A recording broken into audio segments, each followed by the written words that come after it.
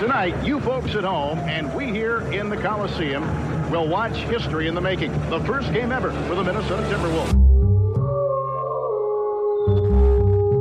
Hey, one more. I'm selfish right now. Just give me one more. Yeah!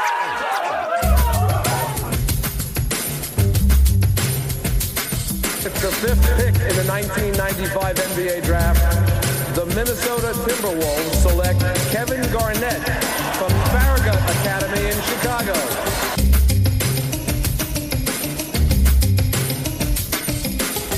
And the Minnesota Timberwolves are going to the Western Conference Finals. Happy birthday, Kevin Garnett.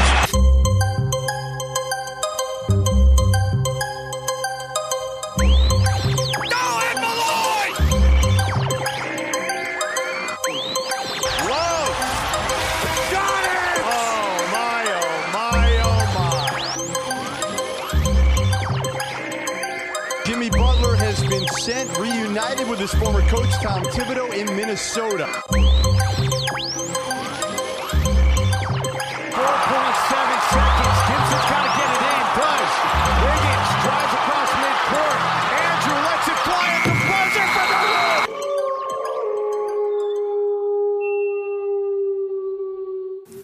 Morgan's Farm to Table Studios brings you today's edition of The Howl. Morgan's Farm to Table is located on County Road 42 in Nicollet and Burnsville. Taste the difference. Award-winning. The Howl would like to welcome you to the Nothing But Net channel on Dash Radio. Nothing But Net is a channel like no other, featuring all teams and all topics on everybody's favorite sport, basketball. The Howl is also a proud member of CLNS Media Network and can be found on clnsmedia.com, as well as Podiant, iTunes, Stitcher, and Google Play.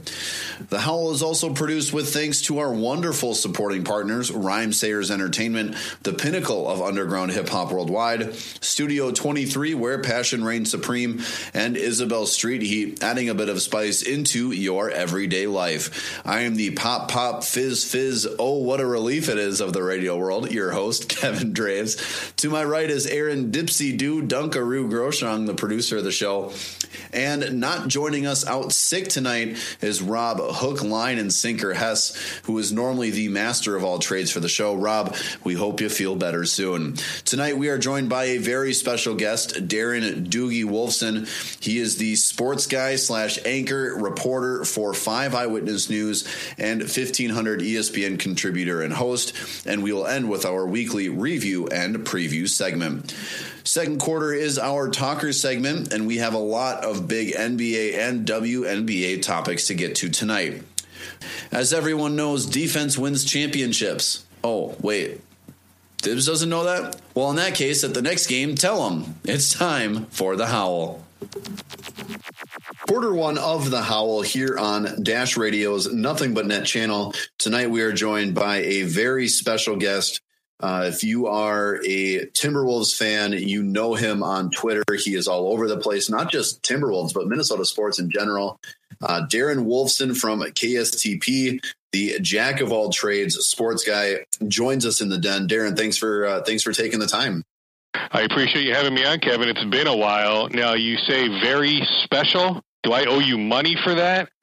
Not quite sure I'm very special. I'm not even quite sure I'm special. My wife would tell you I'm certainly not special. So I appreciate the kind words, but I think you're overrating me. Well, let's hit you right off the bat with some tough ones here. The first thing I want to touch on, we've seen it over the last couple games, and I think it's been a little bit more than just a flash here and there, but Andrew Wiggins seems to be stepping up defensively a lot more than we've seen even early on in the season. What are your thoughts on him kind of, just stepping up and doing what he needs to do, not just scoring, but kind of every asset of the game here recently? I like his game. I mean, I'm darn near a Wiggins apologist. There are many media types here in the Twin Cities that are really, really hard on Andrew. I'm not one of those. I still think he's got a pretty high ceiling. I don't think he's come close to hitting that ceiling. I don't think the bar was relatively high entering the year. That being said, I think this is his best defensive year.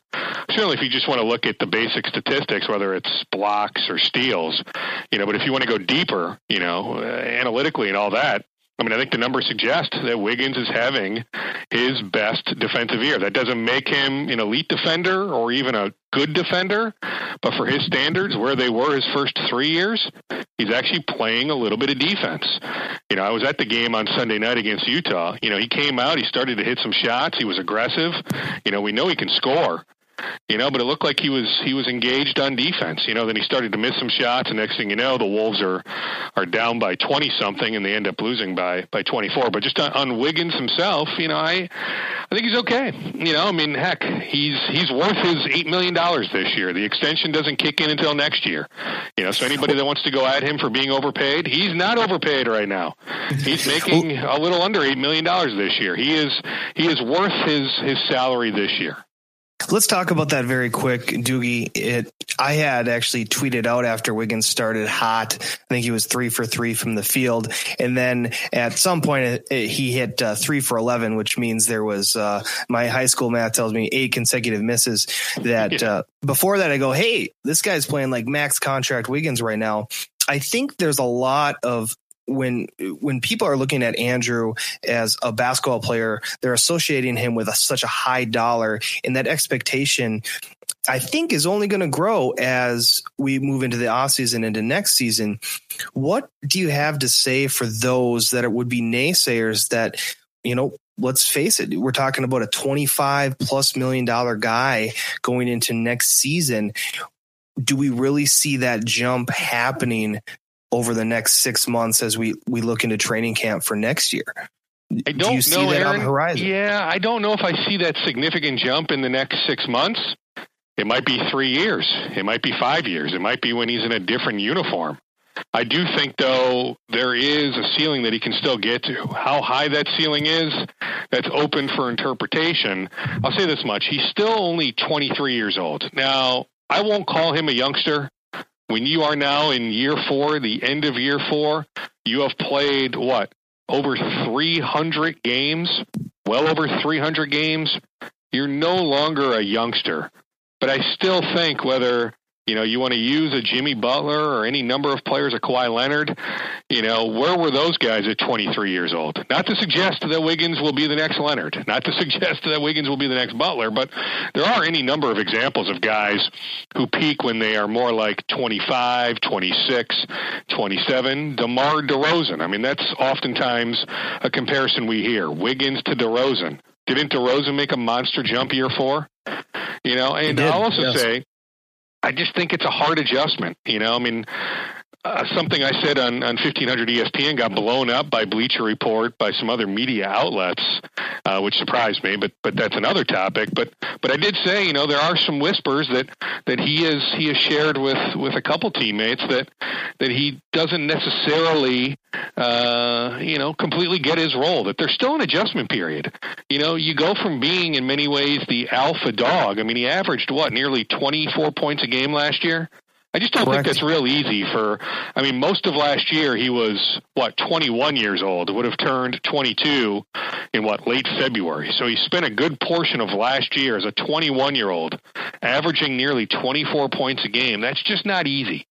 So he has a very good NBA skill, when it comes to scoring the ball. I don't necessarily care all that much about assists. I don't want him to necessarily get his teammates involved. I want him to score. Use that gift that you have, with his athleticism, with his length. I would like to see the rebounding numbers, go up. And they have at times, and I would like to see him become at least an average defender, if not, an above average defender, even if he will never be a great defender. It's just with that athleticism, find a way to stop more people. But, he has. Friday night I thought he did a pretty good job on Harrison Barnes. I thought he did a good job that Sunday victory against Golden State, against Klay Thompson. Now, I don't know if he was driven by a few days prior against the Celtics. There were those clips. Trust me, he's active on social media. I'm sure he saw those clips of just those snapshots of his laziness against the Celtics in that Thursday night game. You guys probably know what I'm talking about. Without a doubt. So he's he's got to be motivated in different ways. I mean, I've talked to Sam Mitchell at times about this. I mean, don't forget Sam spent the first 2 years of Andrew's career coaching him, one as an assistant, then one as the interim head coach.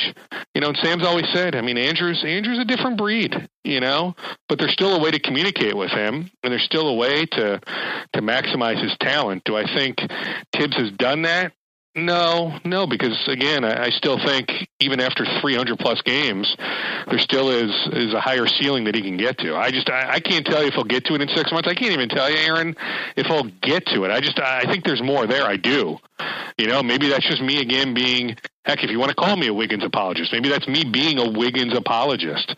But I'm just telling you, I do think there's a bit more there. But I also think being the third wheel, or even at times when Teague is dribbling too much, being the fourth option, I think there's an adjustment there. And I do wonder if in a year or two, where things might go. I mean, he doesn't even have an agent technically, sort of does, but I mean, I've heard whispers about his dad, wondering at times about Andrew's role. I mean, it's out there, to suggest that there's nothing there would be asinine. So there's something there.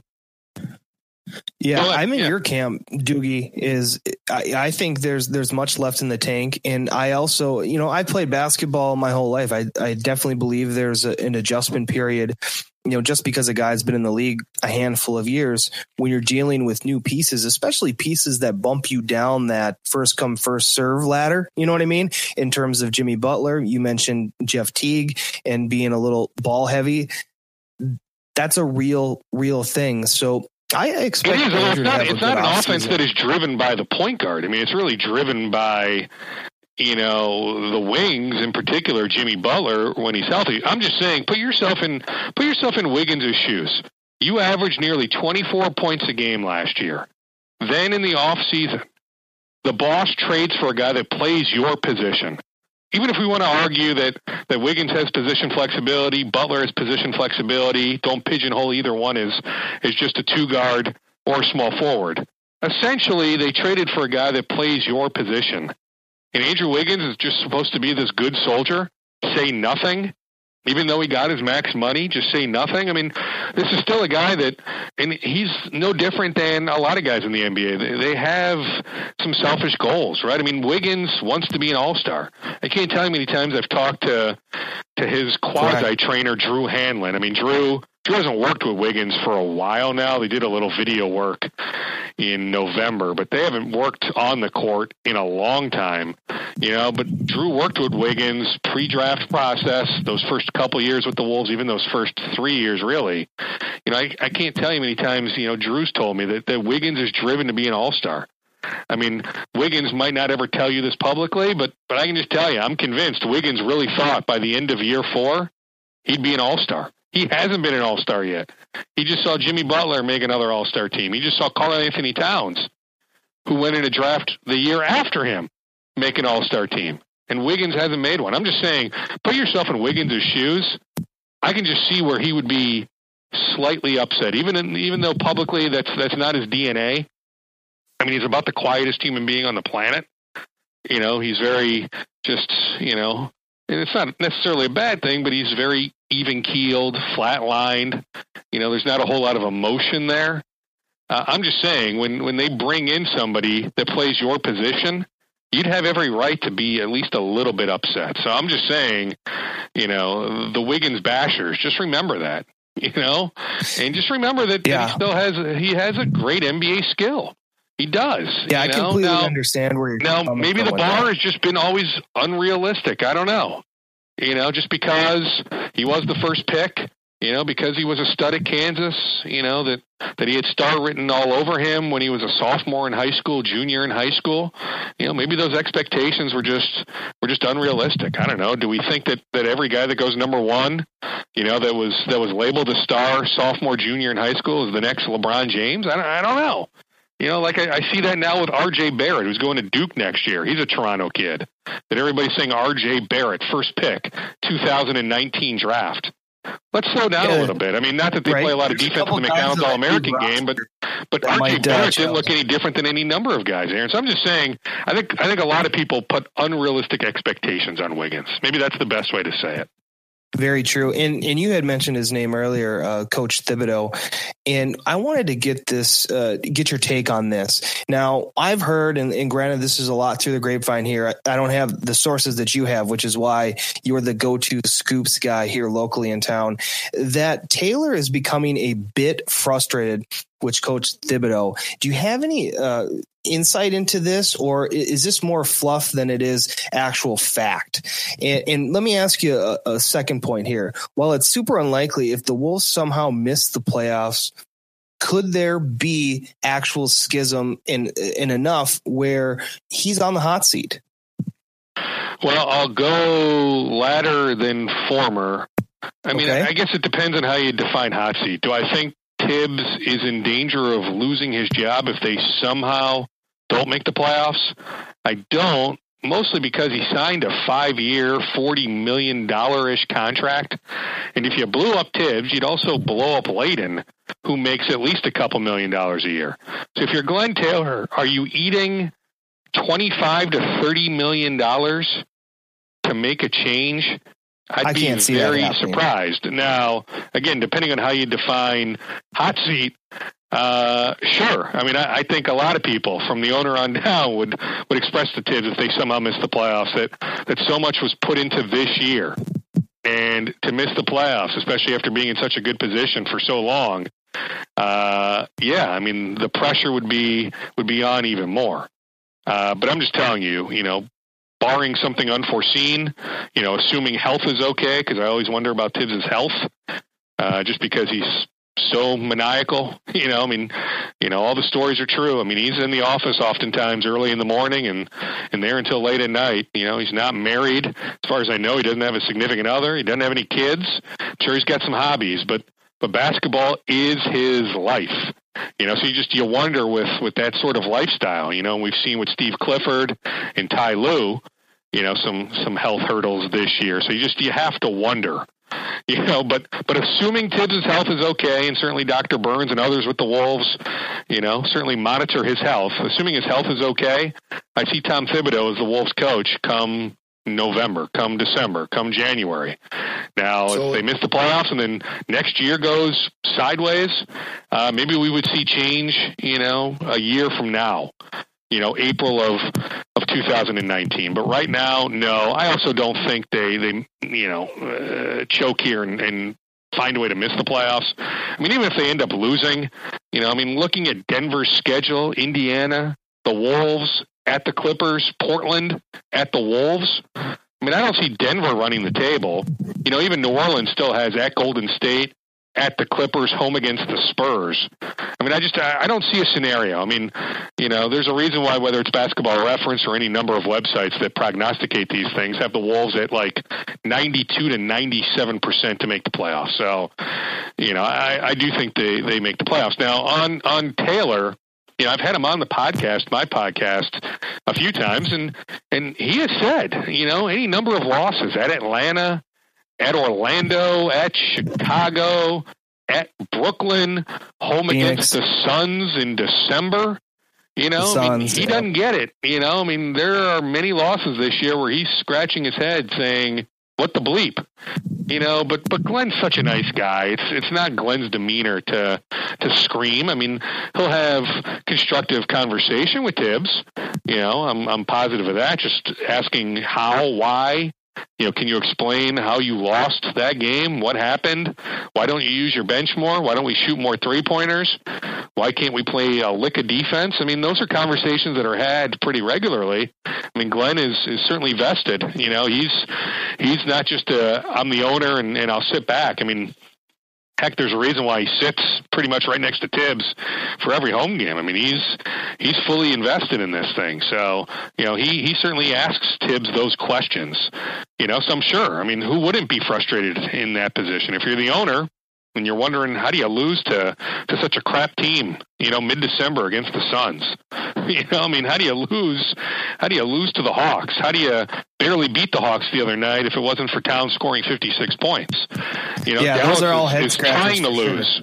And Dallas almost beat you on Friday night. I mean, those are all valid questions. But do I think that Glenn is contemplating any sort of change? No, I don't. So again, I see Tibbs here next year, and I see them in the playoffs too. So again, if that 2% chance happens and they somehow miss the playoffs, maybe we can have a different conversation. But I'd be pretty darn surprised if they miss the playoffs. So to spin off of that, how involved are the assistant coaches and Scott Layden in the team process? And I ask that because we're not seeing the team get any better on defense than before Tibbs. And, he kind of seems at times to refuse to use a bench that he himself seemed to put together. Yeah, I'm with you. I mean, even good question, Jamal, Jamal's my guy. I mean, even Jamal, who gets his playing time and certainly gets his share of shots. I mean, even Jamal, selling Jamal on coming here, he was pretty much told he'd play the same amount of minutes he played for Doc last year, and he's not at that. I think he played 25 or 26 minutes a night last year. I don't know exactly what he's at right now. I don't have the stats in front of me, but I can guarantee he's not at 26 minutes a night. Maybe he's at 21 or 22, so it's not ridiculously far off, but he hasn't gotten the minutes that he was promised. I mean, don't forget Jamal had an offer from the Cavs. He had an offer from who else? Did the Wizards make him an offer? I mean, he had multiple offers after he got the buyout from the Hawks. I mean, Jamal had options. It's not like it was just here or bust. And Jamal chose here in large part because he thought he'd play. They sold him on playing time, and so he hasn't gotten that. In terms of assistants' involvement, I mean, Coach Greer is heavily involved. I mean, Coach Pinkney is. I mean, those guys do a lot of video work.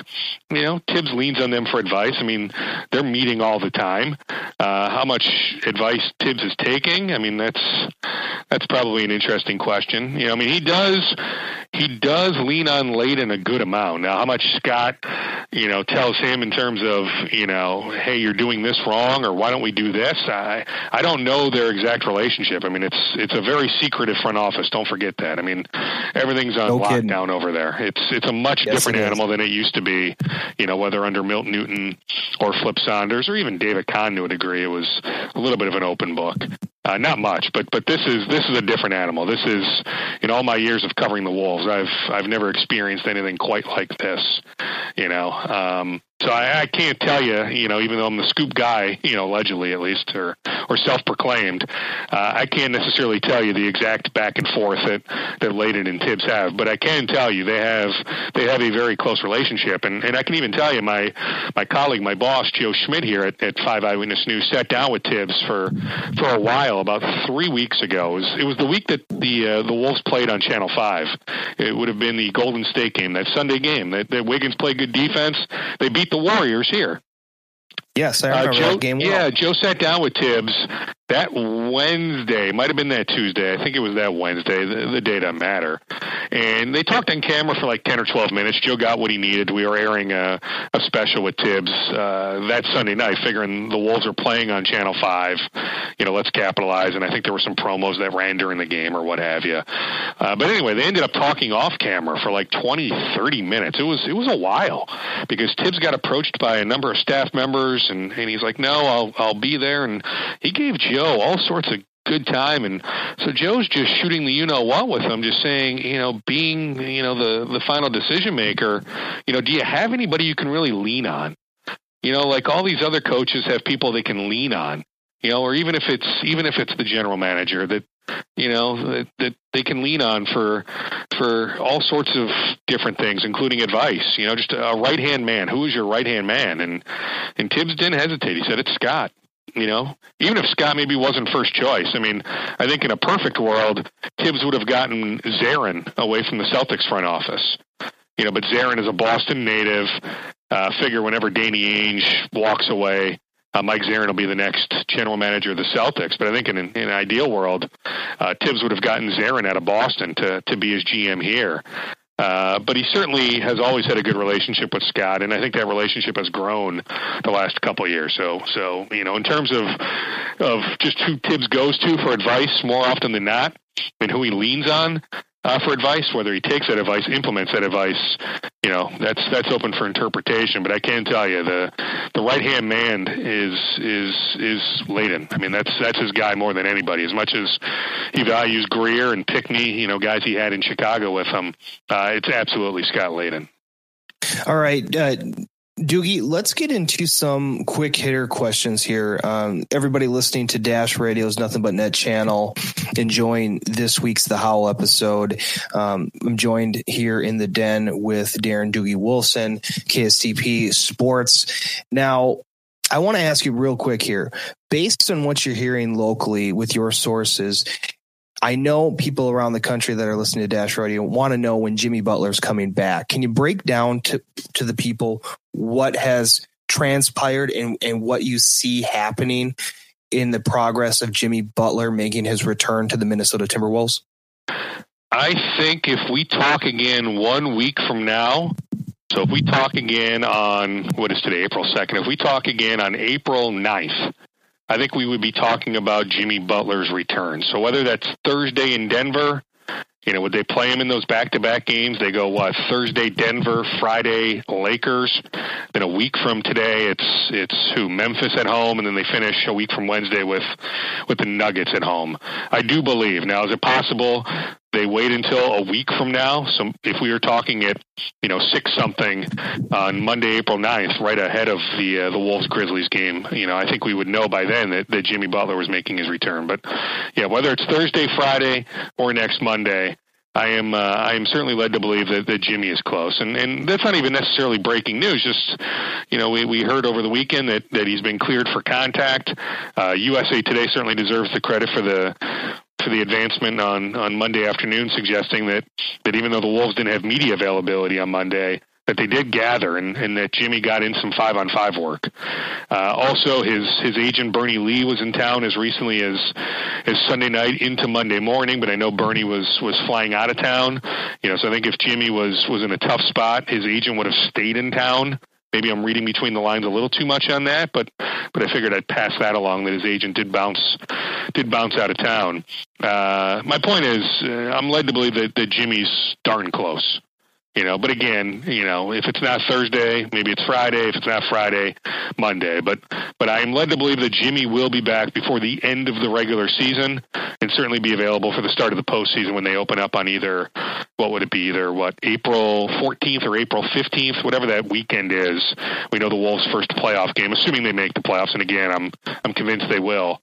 Figure they're the 5, 6, 7, or 8 seed. They'll open up on the road somewhere, either that Saturday or that Sunday. I believe it would be April 14th or 15th.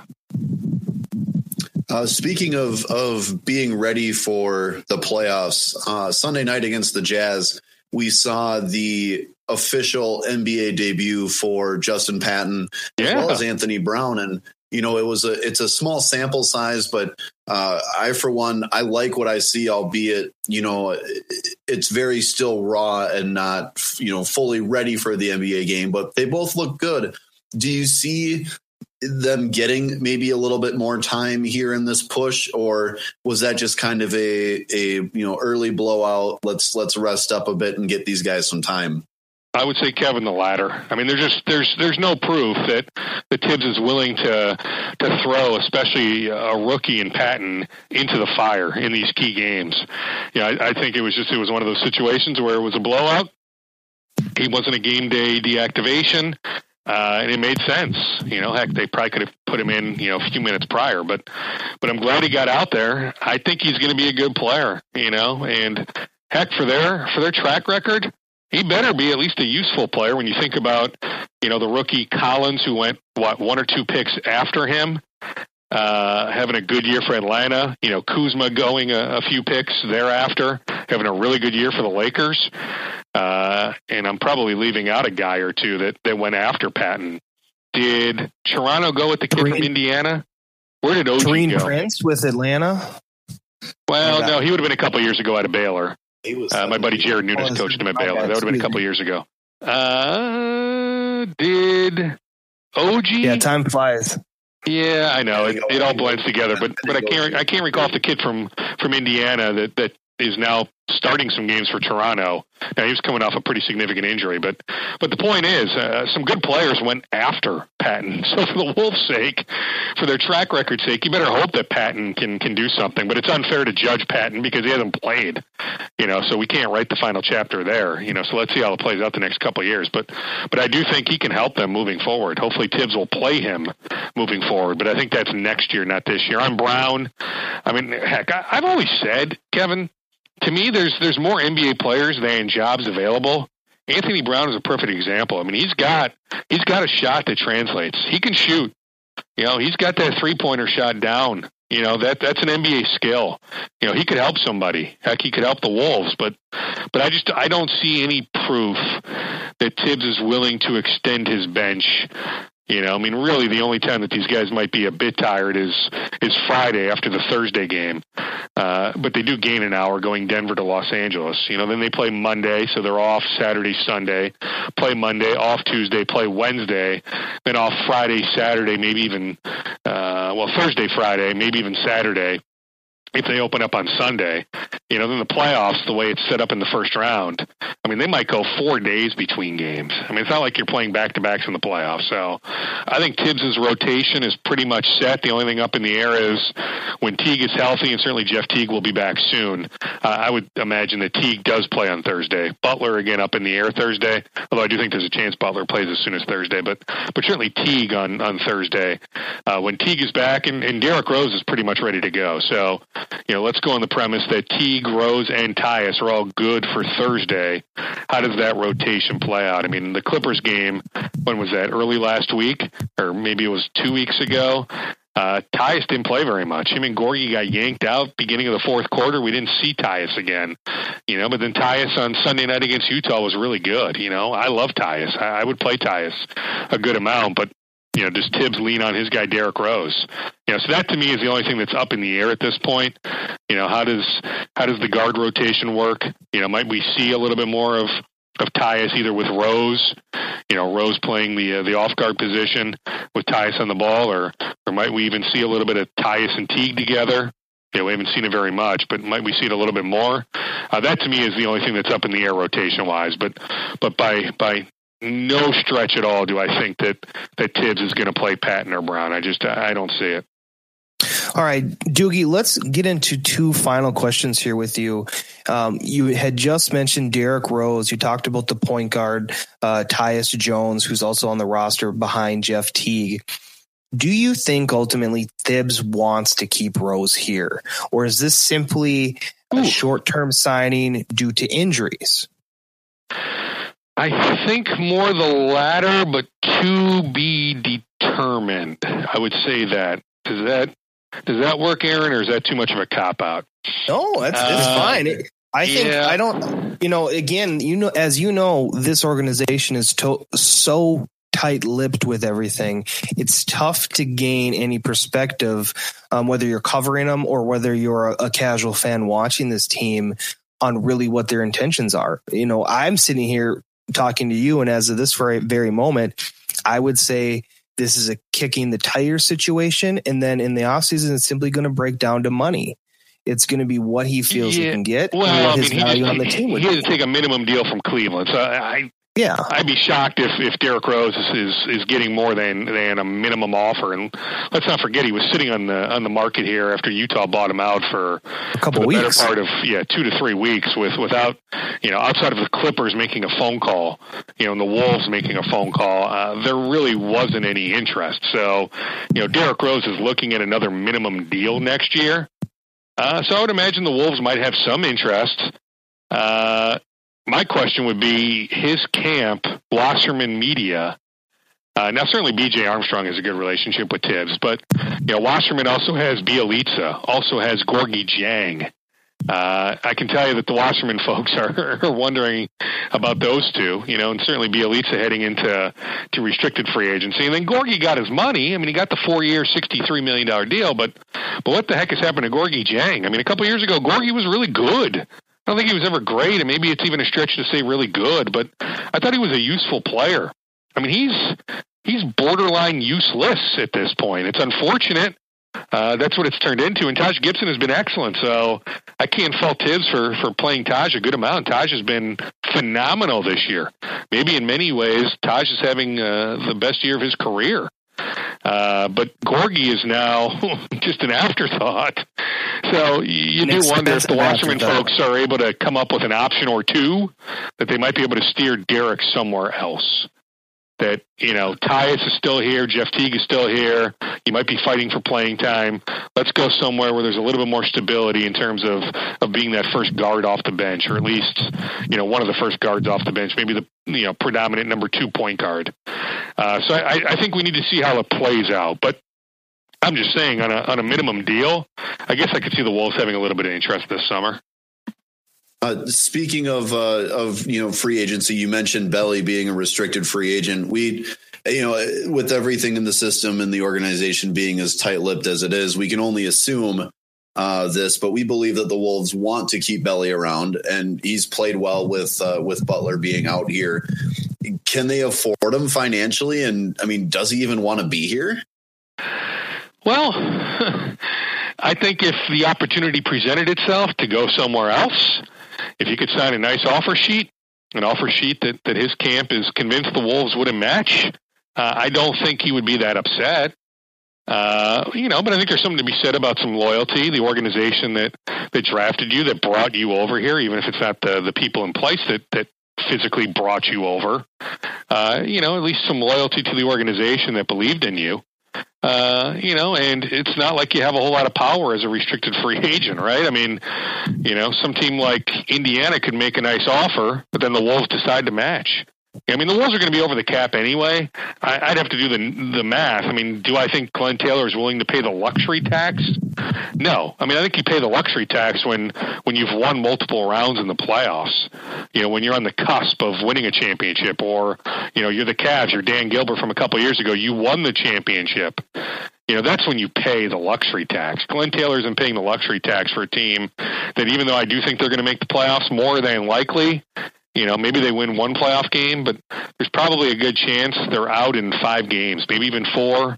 Who knows, maybe 6. But to think that they're going to win a playoff series might be a bit of a stretch. I just don't think Glenn is willing to pay the luxury tax for that.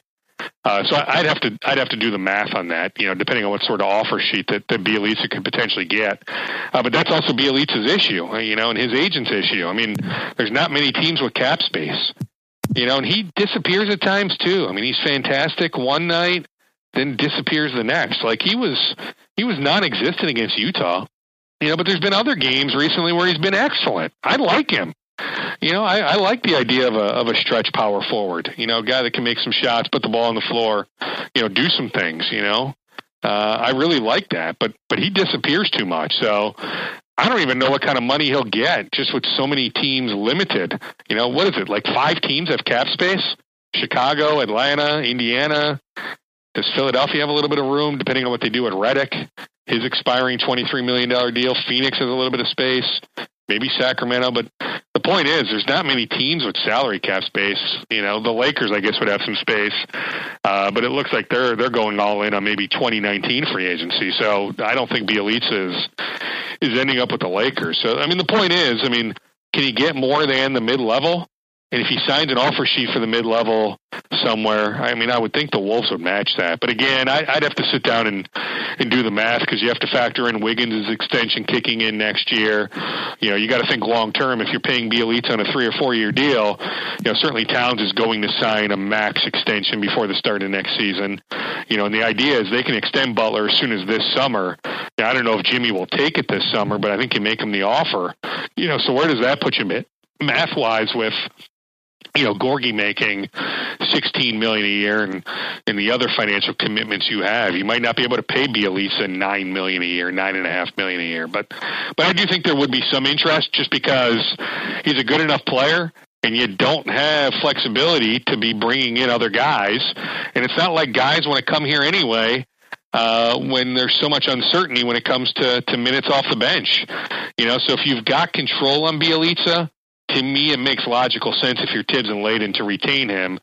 And, you can always trade him. I mean, they can look at the trade market, but I just think it would be real tough to convince free agents to sign here when minutes are so up in the air. Doogie, I said earlier I was going to ask you a question about Belly, but it's more of a statement. And it's some of the analysis that I've seen throughout the season. Belly plays well.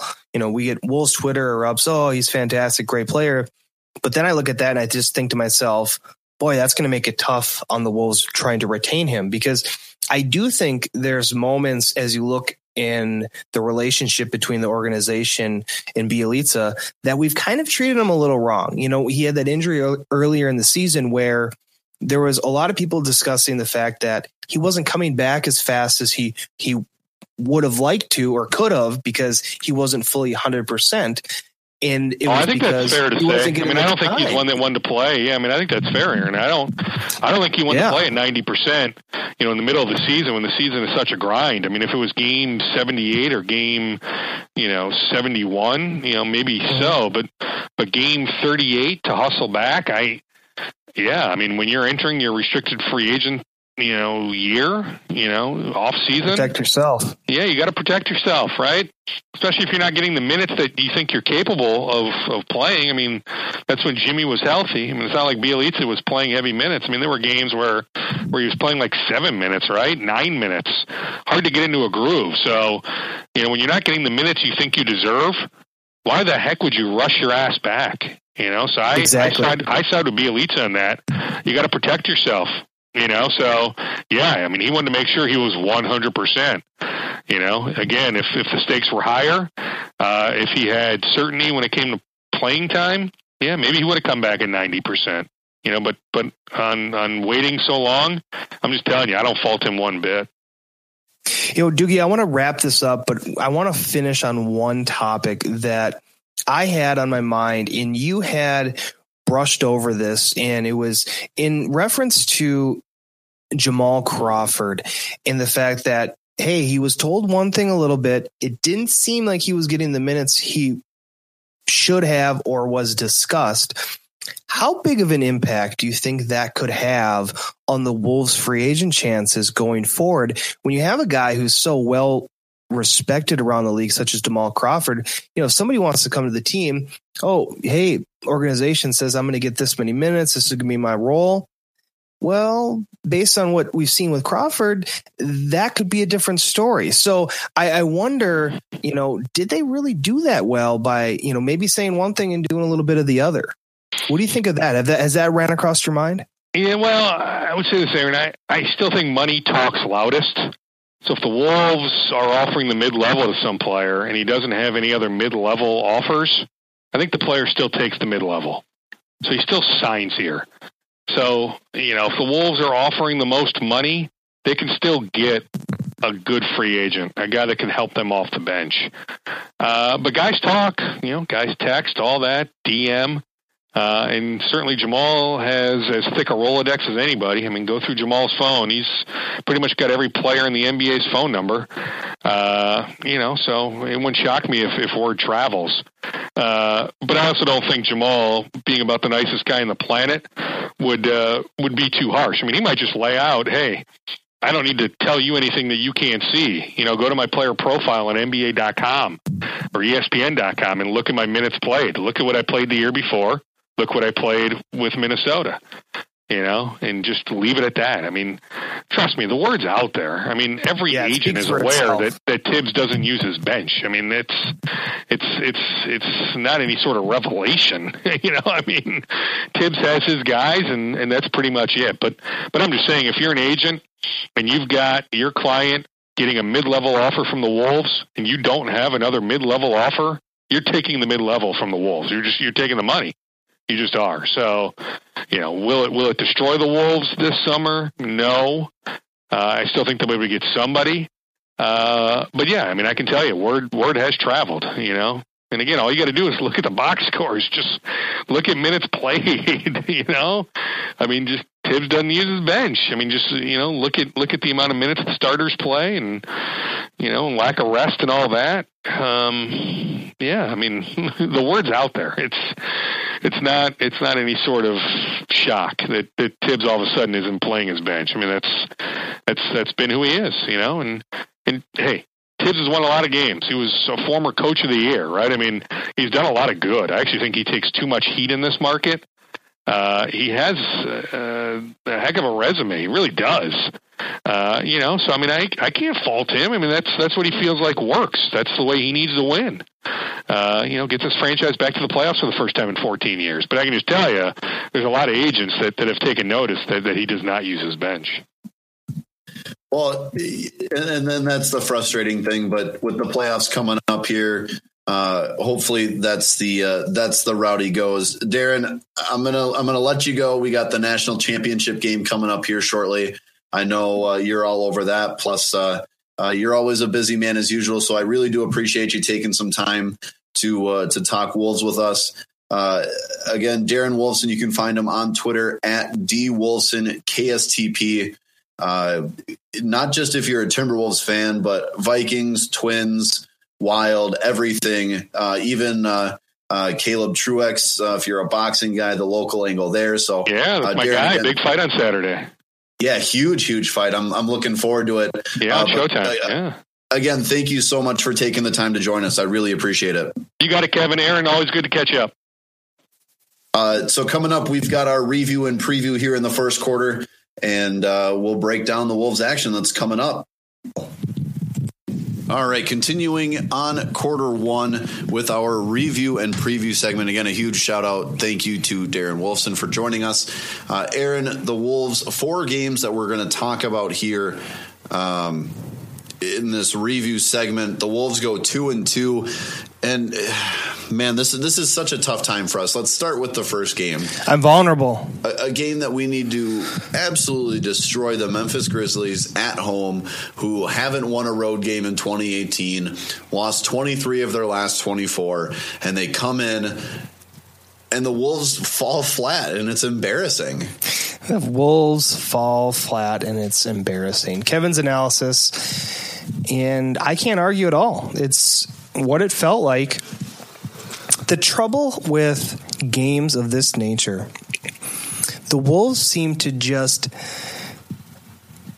they're flat. There's no intensity, and in the first quarter, you can basically book it. This isn't going to end well. As a diehard Wolves fan and somebody who's been covering the team for a handful of years here, it's like a small suffering, because I'm watching it and I'm like, what's happening? Nothing's happening the way you want it to. I can't really put my finger on how and why this game went wrong, other than our intensity and effort. It simply was not there. The passion and the vigor that a team should be playing with at this time of the season, especially, and this is in reference to your points, the Grizzlies losing 23 of 24, haven't won a road game in 2018. You have to take the steam out of them right away. Granted, Marc Gasol, I was about to say Paul, played fantastic. He's not going to back down. And then you have other guys that start to kick in. Harrison. It just becomes tough. Wiggins started off extremely slow. He ends up finishing 7 for 17. You'd say, okay, average game. But really, it was the start of the game that did them in. The Grizz were in control. Anything you want to talk about other than how sad you were? I mean, that's really the main pivotal point here is how sad I am. Again, though, I have to say Taj Gibson, great game from him, 18 points, 8 rebounds, playing way too many minutes, but I love to see that from him. Teague played really well. Cat had a decent game, 15 and 12. I mean, 6 assists, though, is what I really like to see from him. But the one that I was really disappointed with was Nemanja Bjelica. No points, 1 assist, 4 rebounds in 22 minutes. 0 of 5 from the floor, 0 of 3 from 3-point. If we want to be consistent and have any chance of making a run in the playoffs, he's a guy that we need production from. We can't keep having these spotty nights where he'll go from 18 points to 2 to 20 to 0 to 13. I mean, you want consistency. We need more consistency from Belly. The crazy thing is you dive into the box score, and it really, there's some games where they don't correlate. In this game, it does. Outside of Teague and Gibson, who really were the two guys giving it the most effort that I would say, they played 43 and 42 minutes. After this game, they were talking about how exhausted they were. Teague has now sat out a game because of a soreness in his right knee. The minutes are adding up. You have Crawford, who logs 30 minutes in the game, but only is 3 for 12 from the floor. Struggles down the line, a lot of zeros. Dang really didn't do much. And that's enough on this. I mean, it was a sad loss, and a loss at a time and a point in the season that it simply cannot happen. So moving on, the Wolves have a night rest, and then they take on a team that honestly scared me a lot. And it's weird to say, but it's the Atlanta Hawks. I mean, both, you and I both know, and I think a lot of our listeners we've seen it. know, the Wolves have issues with struggling Eastern Conference teams. The Wolves have issues with struggling NBA teams in general, but especially those Eastern Conference teams. No matter if it's a home or road game, the Wolves at home in this game. And man, if it wasn't for our guy, it would have. I think we may have been in the same situation. But Cat says, you know what? I'm going to carry this team on my back. 15 rebounds. And you know what's better than that? 56 freaking points. Yes, a franchise record for Karl-Anthony Towns. This is more than a cat and a kitten. This is like a litter of kittens, a cat. Maybe brought a lion. Yeah. Ooh. Roar. That was so creepy. Kevin just stared me right in the eyes. He was like, I never want that to happen again. It was the most sultry roar from the both of us that we've ever had. So it was interesting, too, because the Hawks had the control at the start of the first quarter. It was Towns then. You could see him really putting in that effort, going that extra mile to be a guy to carry the load for this team. The Wolves end up sealing this deal. Basically, after the first quarter, it was all but, figured that the Wolves were going to win this game. Karl Towns is going to do everything possible to do that. 56 points on the night, 19 for 32 from the floor, 6 for 8 from 3. And all the shots look good. The pace in which he played, the moments when he picked it up, the intensity that I saw from him, I feel he could do that every night. And maybe not 56, but that type of effort, that's what you want to see. You look at the game before, the Grizzlies, you didn't see that type of effort from him. And then here, he puts it all together. Wiggins fills in solid, 7 for 13. And, post game interviewed in the locker room, he's saying, hey, you just kicked it into Towns tonight and we just let him do his thing. And you know what? When a guy has it going like that, you do. Belly bounces back, has a solid effort, 14 points, finishes 2 of 4 from 3-point line, 6 of 8 from the floor. Anybody else you want to talk about, Kevin? I think the one that I like to see here, first off, the Wolves need to win this game without Kent Bazemore, without Dennis Schroeder in the lineup. Yeah, they're benching 5 of their key guys. Yeah, those are games that they got to win. Shout out to Minnesota's own Mike Muscala.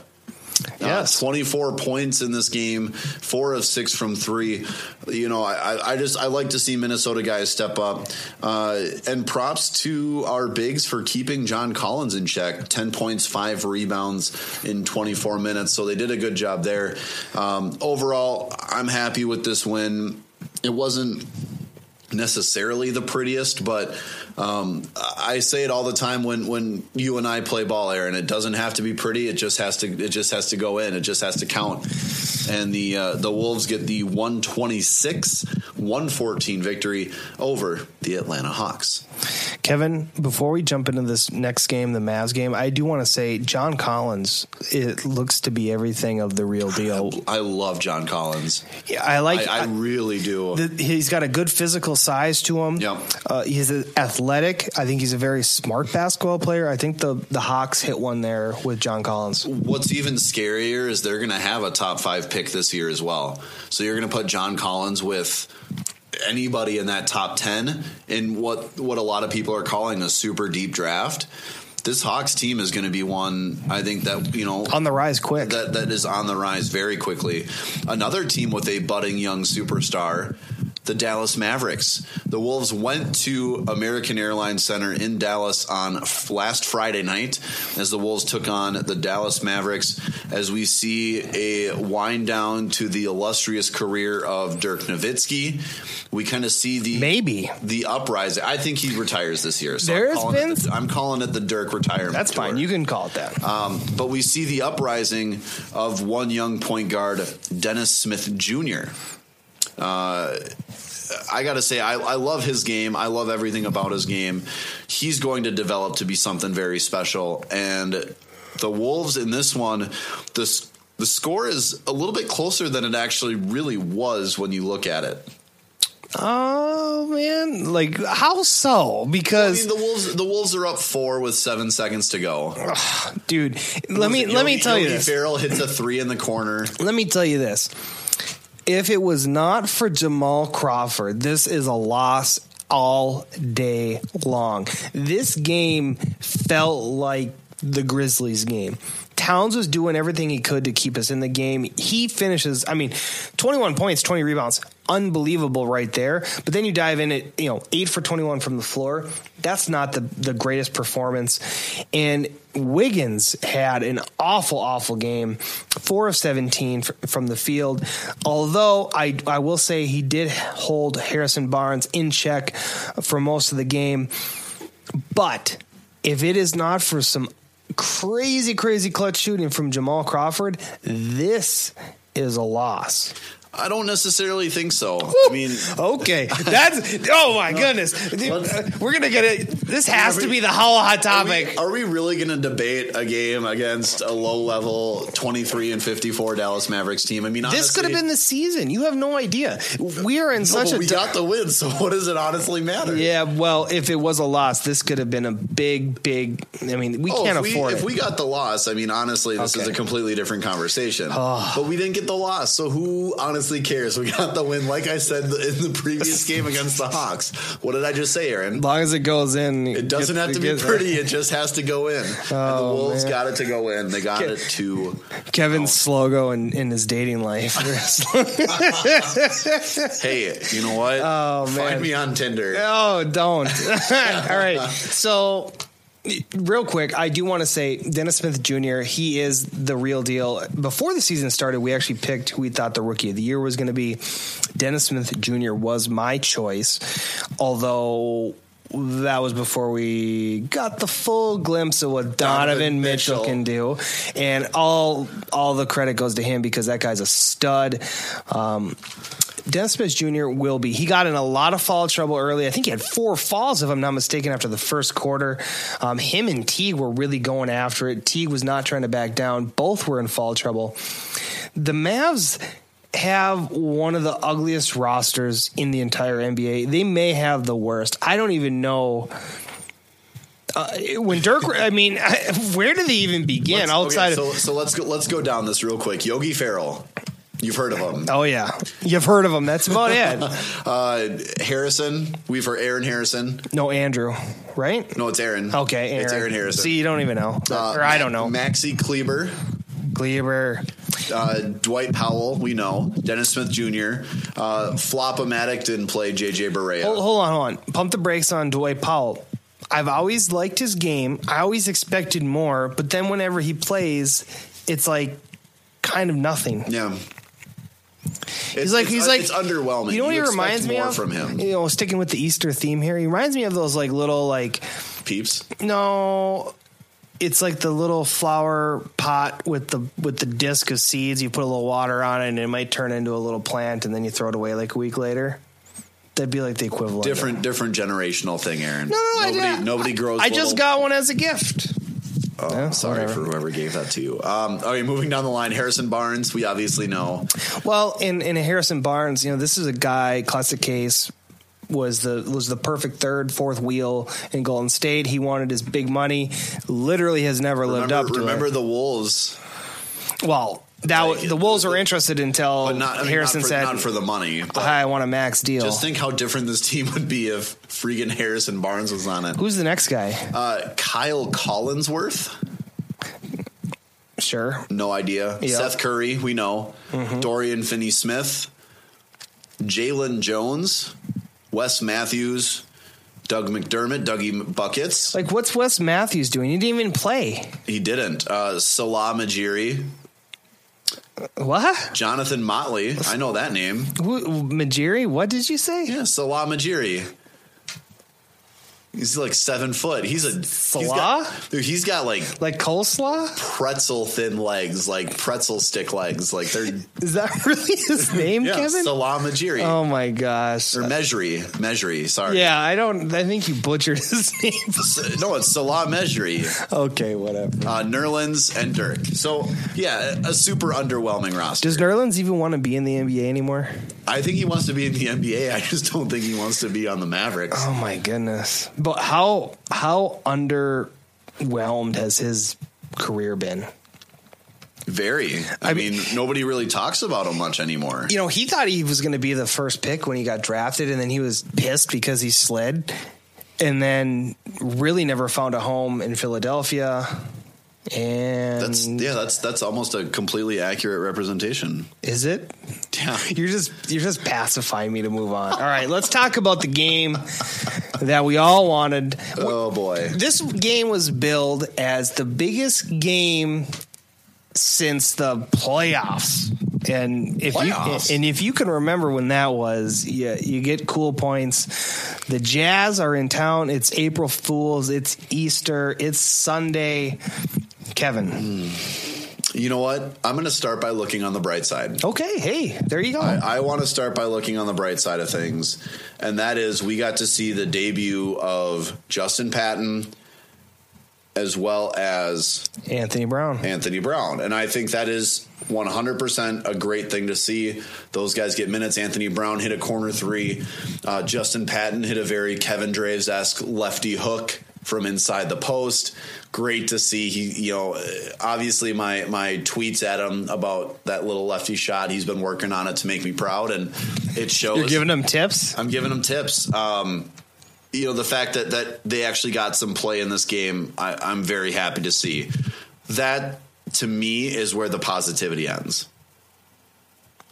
What else positive can you take from this game? What are we doing here? I don't know. I tweeted very early on, especially when Ricky started shooting, one of my favorite pictures that I have in my phone, which is a gentleman looking through a police officer, looking through a trash bin.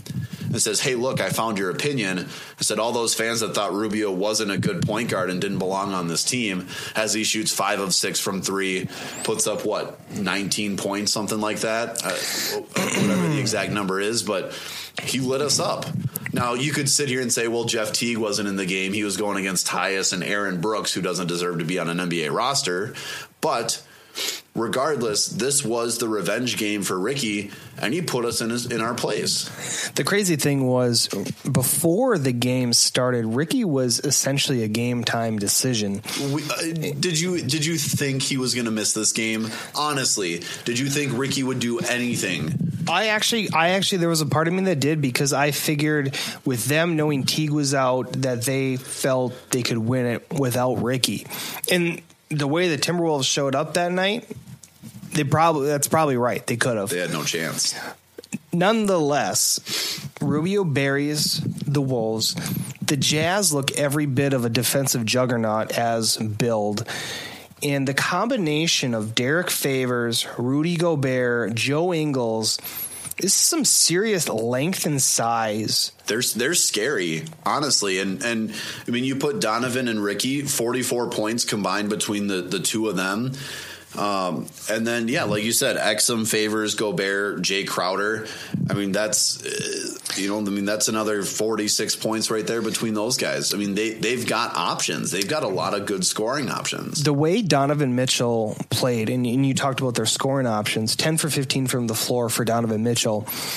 So in control for a rookie. And this is a guy who at times can get a bit carried away. He's a heat check guy. I get it. He's young. He's that gunslinger. And that's fine on a team that's super defensive. And if you have a lead, why not ride a hot hand?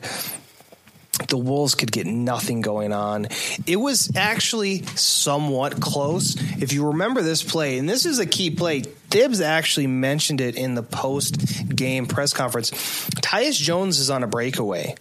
He tries to dunk it because basically if he tries the layup, it's getting blocked.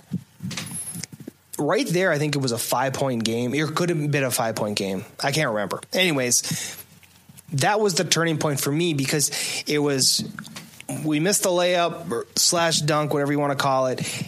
Comes down on the other end, it's jazz ball. And really the rest of the game is history. Kevin, you said the positives were the Brown and Patton playing. Yes, that's because it was a blowout.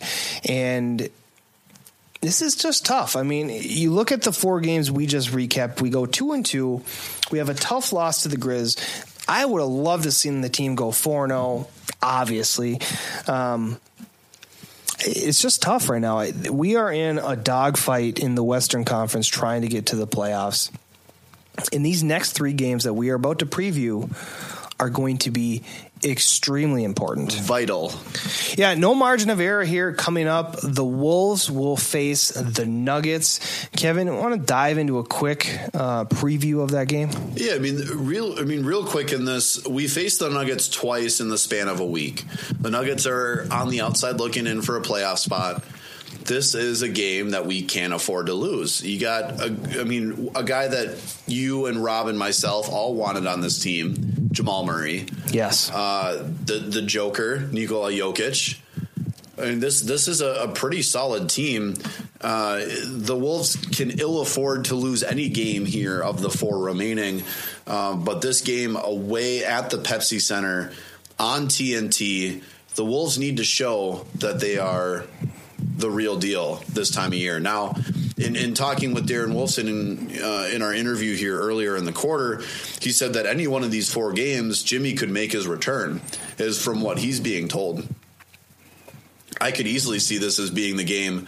You lose a game like that to the Jazz, the Wolves need a boost, and Jimmy coming back for this game, I think, would be a huge kick in the pants that this team needs.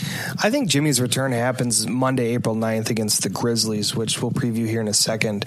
But hey, if Jimmy's up for a Thursday game against the Nuggets, the good news is now between the Jazz game and the Nuggets game, they have 5 days of rest.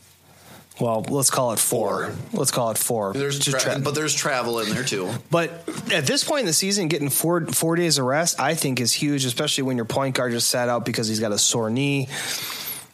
This is going to be a huge moment for the Wolves because if they win against the Nuggets, that rolls into a Lakers game. And I think you get a lay down there in the Lakers, which really rolls into the Grizzlies. And you cannot lose to the Grizzlies again on the home court. This, if the Wolves lose this game and they've lost either of the games to the Nuggets or the Lakers, it's an abomination, and I will not have it. And I will start the website firetibs.com. Like, if that's the case, we can't have it.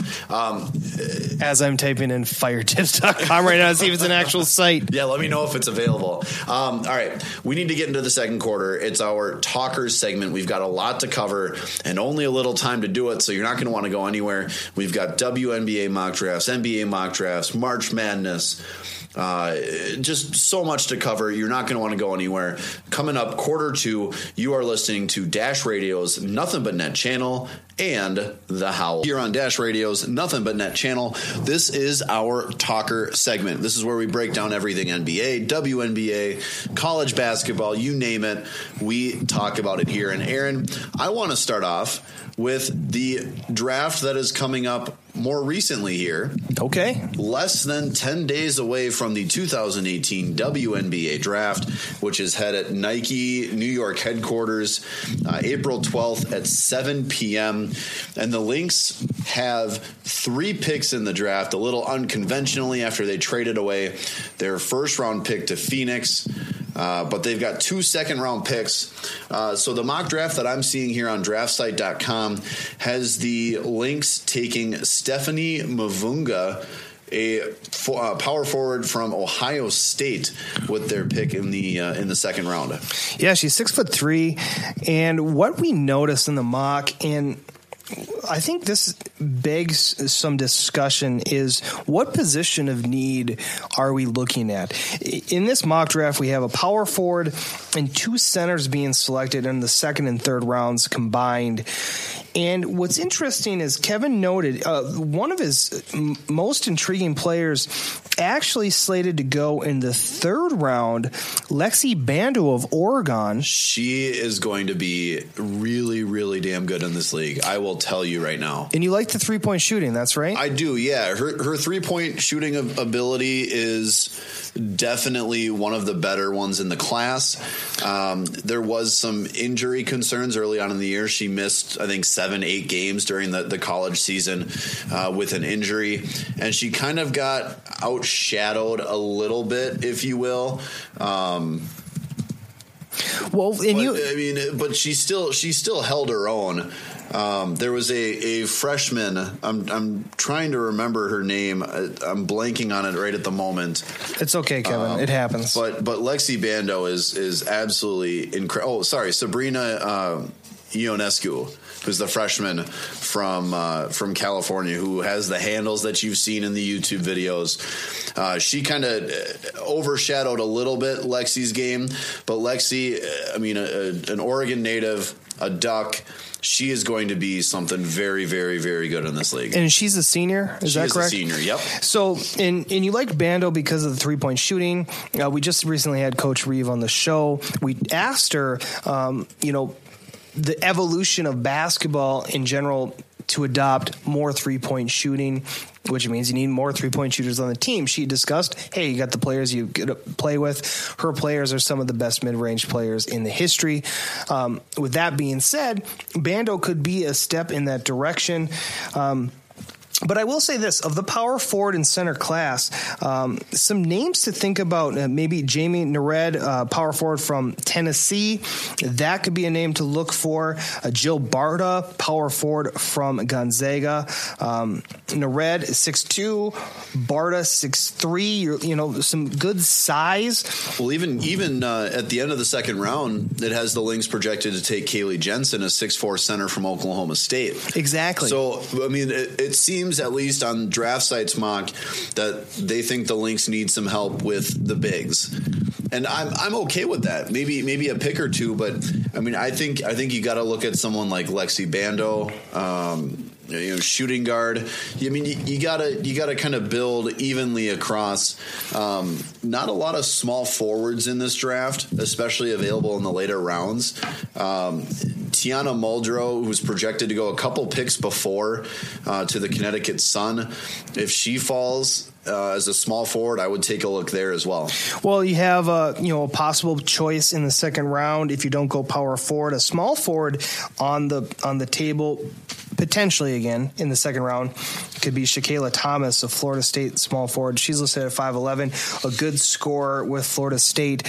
Really, I think what I would like to see some flexibility in the choices. I'm fine with drafting a player for size and rebounding, maybe as a fill-in for Brunson or Fowles if you need be in a pinch.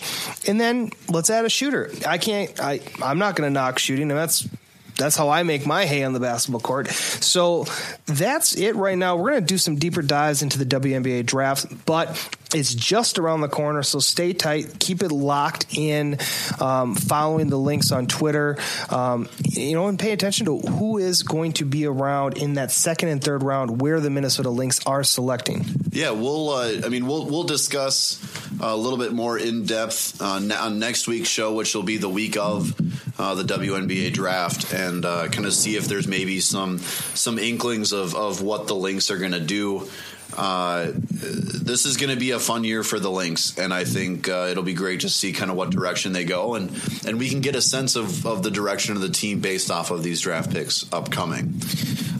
Switching over to the men, Aaron, we have a couple mock drafts to run over there as well. The Wolves projected as of right now, granted this is obviously as long as they make the playoffs, will have one draft pick. That is the Oklahoma City Thunder's draft pick, which is slated somewhere between like 22 and 26. I mean, really, that's probably a realistic toss-up realistic range. 24 or whatever. On how well they do. If the Wolves were somehow to miss the playoffs, they would keep their pick, which was traded to the Hawks, and have 2 picks in this first round.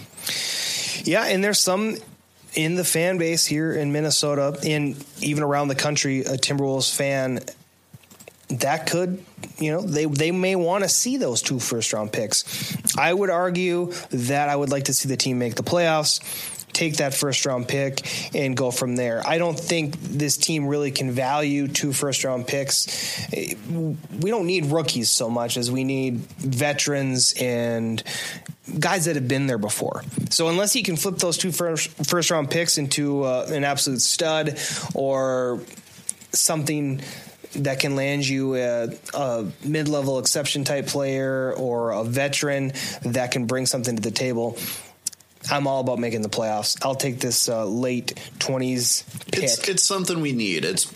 I honestly, even if we don't win the series, it's best for the fan base. Here's the thing, Kevin. There are some fine players here in this section of the draft. You can find that diamond in the rough. Hey, where did Kyle Kuzma get drafted last year? Right? Yeah. So that's what I'm just saying. There's guys available. Where did Draymond get drafted, for Pete's sakes? I mean, you can hit home runs at this stage in the draft. You must do your due diligence. Okay, so let's dive into some mocks. Let's pretend we're looking at 22 to 26. Can I show how much of a homer I am right now? Tell me. So my projected pick, if available at this point, let's say 20, but in that 22 to 26 range. Yes. Go figure. A University of Oregon shooting guard, Troy Brown. The one thing I'm concerned about with him is his 3-point percentage. He shot 21.9% or 29.1% from 3, but the guy's got a lot of upside. He's got great wing size, very versatile, can play the point guard or shooting guard position. Something I think the Wolves need is somebody that can bounce from that, because if you look at it, you have your 3-point guards, you have your shooting guards. There's really nobody on the team that has that versatility of playing both positions, and a guy like Troy Brown definitely can. If you can obviously work with him on his 3-point shooting, but I think he's got a lot of upside, and it's somebody that we wouldn't need to rush into the spotlight right away. And that's okay, Kevin. I would actually go a slightly different route. If shooting is what you want, a top-tier NCAA shooter in this range, it's actually 2 Duke players. The first one, Gary Trent Jr., would be available possibly in this range. Some projections have him going higher, some have him going lower. That's the fun part of this time of year. The other is one of your favorite shooters from Duke. No? You can't see, obviously, because we're on the radio, but I just gave Aaron a death stare. Grayson Allen. Come on. Ish. Okay. But I will say this. That is some of the projected ranges that Grayson Allen is going, is in that late 20s. Hey, we need shooters on this team. Duke gives them... I tell you what, if you're a player coming out of Duke, you have been coached well, you should succeed at the next level. I think either 2 of those gentlemen would look good wearing the Timberwolves colors. I will say this. Grayson Allen is one of those guys that gives his all on the court. He, 110% effort. He's a good athlete. I just red flags with his whole tripping and all of that kind of thing. That's what scares me away from him, especially when I think that there are better players at this position in the draft available that the Wolves could go for. One of those being a shooting guard, small forward from Nevada in Caleb Martin. Yeah, you do like Martin. I know that. And an Oak Hill Academy guy, 6'7", good size. good versatility. He showed he's got some good game in the NCAA tournament. I think that's somebody that we should look at. But, Aaron, what I'm noticing is a lot of these mock drafts have us taking power forwards and centers. I mean, I don't think that's a necessary pick unless you're trying to just go best player available here. Well, we may have to do exactly that given the place in which we're drafting, again, late 20s. I will say if Cincinnati's is small forward, Jacob Evans is available, I think that could be a good look. He's a junior. He could bring it a little bit on the defensive end. I like the position flexibility. He could play the 2, could play the 3. We'll do a deeper dive. I know Rob he's out sick. He should be back next week, just like maybe Jimmy Butler. And we will have some mock drafts ready for you guys. And we'll be going through this. The NCAA tournament's about to wrap up. Guys are just starting to declare their draft eligibility. And things are starting to evolve on the men's side just the same as on the women's side. So this is a fun time of year to be a basketball fan because you don't know what you're going to get. Kevin, the Wolves have a second-round pick, 48th possibly. Is that it? Is it locked in? I don't know. I don't know if that's locked in, but yeah, I mean, figure in that 45 to 50 range is where we're going to end up. This is based off our record, of course. So NBADraft.net has us projected to take Jalen Hudson, a 6'6" shooting guard out of Florida. I do like that pick. I could also see maybe the Wolves trading down a little bit here, picking up a second-round pick for next year kind of thing. And then I'd like to see them go after a guy like J.P. Makira, the Lakeville North Xavier University standout.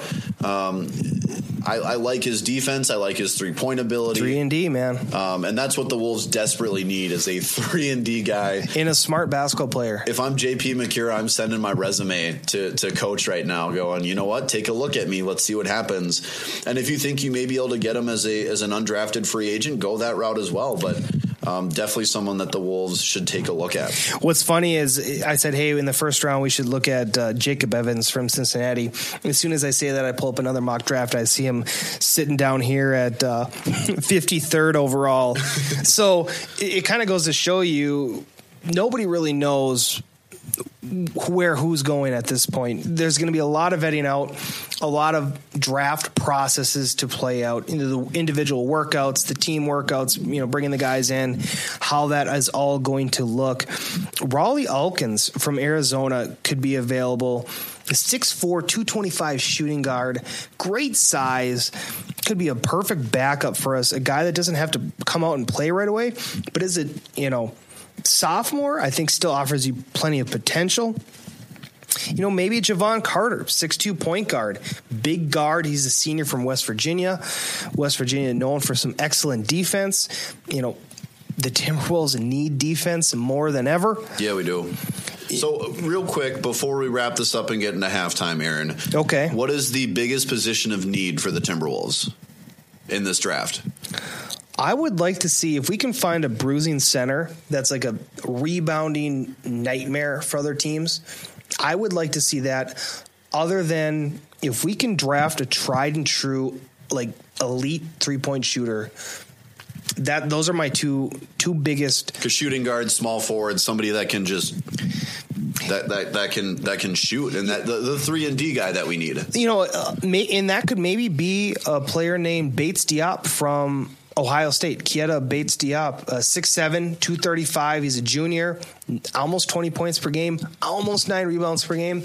That could be a wing that could really, we could turn into a lockdown guy. I'd like to see that. I like it. Okay. I like it, Aaron. You know what? We're going to wrap it up here. That does it for the first half show. Stay tuned for the second half coming later this week on iTunes, Stitcher, or anywhere great podcasts are found.